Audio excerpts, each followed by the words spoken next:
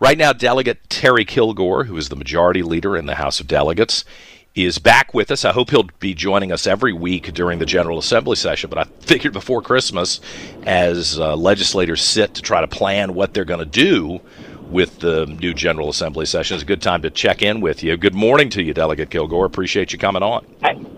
Hey, good morning, John. Hope you're having a good week. Starting out this week, sounds like you got a lot of heavy issues to talk about. In Richmond, they tend to keep them coming.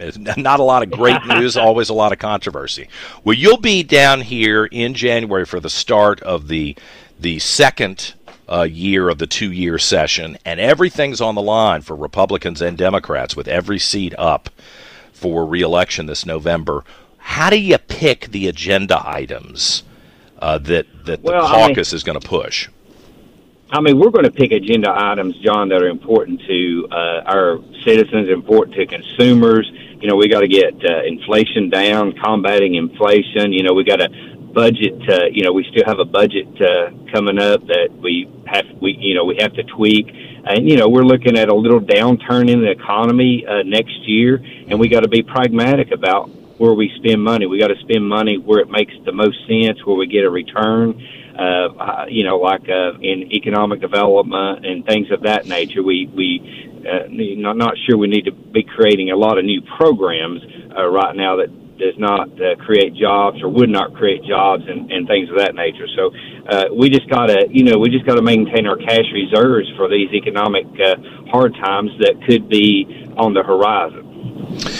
Is everybody in the caucus on board with that, or are there some folks who have arrived and they are a little zealous about creating new programs? What's on that agenda? Some folks always want to create things, but I think most all our caucus are on board with that, and I think you're going to have Governor Youngkin present what his amendments will be, and I think he's going to address important things, like mental health, getting more mental health out there. We see that as very important, and promoting another area is workforce development. I know the administration's working. We spend $600 million over a biennium on workforce development, but we spend it all over the place. Well, we need to get all that back into one spot so we know exactly what we're doing. Other states are kicking our tail on workforce development when we're competing against them on these big mega sites and these big jobs that have been coming to Georgia, South Carolina, and other states. So we've got to get in the game a little bit better.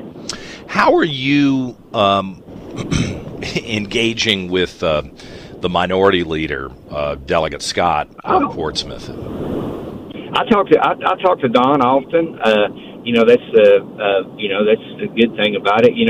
We may disagree on issues, but we don't have to be disagreeable. And that's how I run the majority leader's office is just try to be nice to folks, try to see wanting and in areas we can agree, we'll agree. In areas we won't, we'll move on.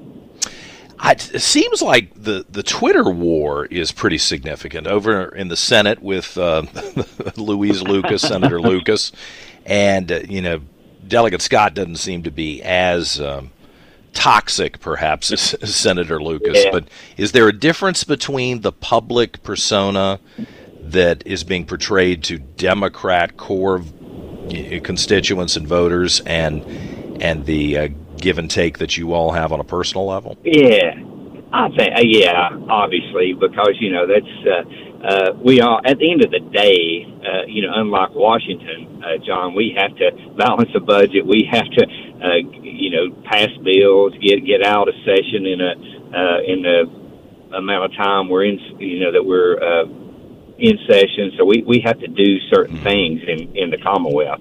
We can't be like Washington and pass some continuing resolution and move on. Yeah. What do you think about the coalition of conservative voters that elected Governor Youngkin and the Lieutenant Governor and the Attorney General? I don't want to overstate this, but and there's always a normal disgruntlement, like you're not taking care of the things that I wanted you to take care of. There's always a little bit of that, but is that normal at this point, or do you think there's extra concern right now? I mean, there's some concern out there, but folks have to remember it's still divided government in Richmond. That means my team can't get all we want, their team can't get all they want. So, at the end of the day, we all have to work together and do what's best. Sometimes, half a loaf is better than no loaf at all.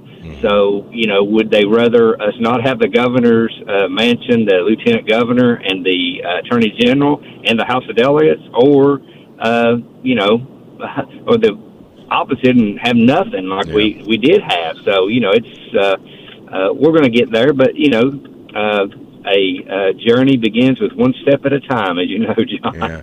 Do you, and this, I probably got to run after this, but do you think that the new district lines, this will be the first time that everybody's running in these new districts?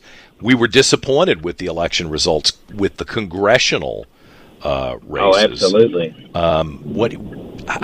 Can Republicans take back the Senate? Can they hold their majority in the House? Do you think that's possible, or is this thing kind of rigged against the party? No, I think if you look at the lines, look at where we're seeing our lines are drawn. Glenn Youngkin carried 52, 53 of our seats that we're up in. So I feel pretty bullish on what the House Republican in the House are going to do, and I really believe that the Senate really has a better than 50% chance to win the Senate. And Glenn Youngkin's very popular. He's going to play a huge role in the campaign. So I think at the end of the day, we'll get the Senate. We'll be able to get the Senate back. All right, well, stay in touch with me. I'm looking forward to talking to you for a weekly update from the General Assembly. Delegate Terry Kilgore, the majority leader. We look forward to it. Thank you, sir. Appreciate it.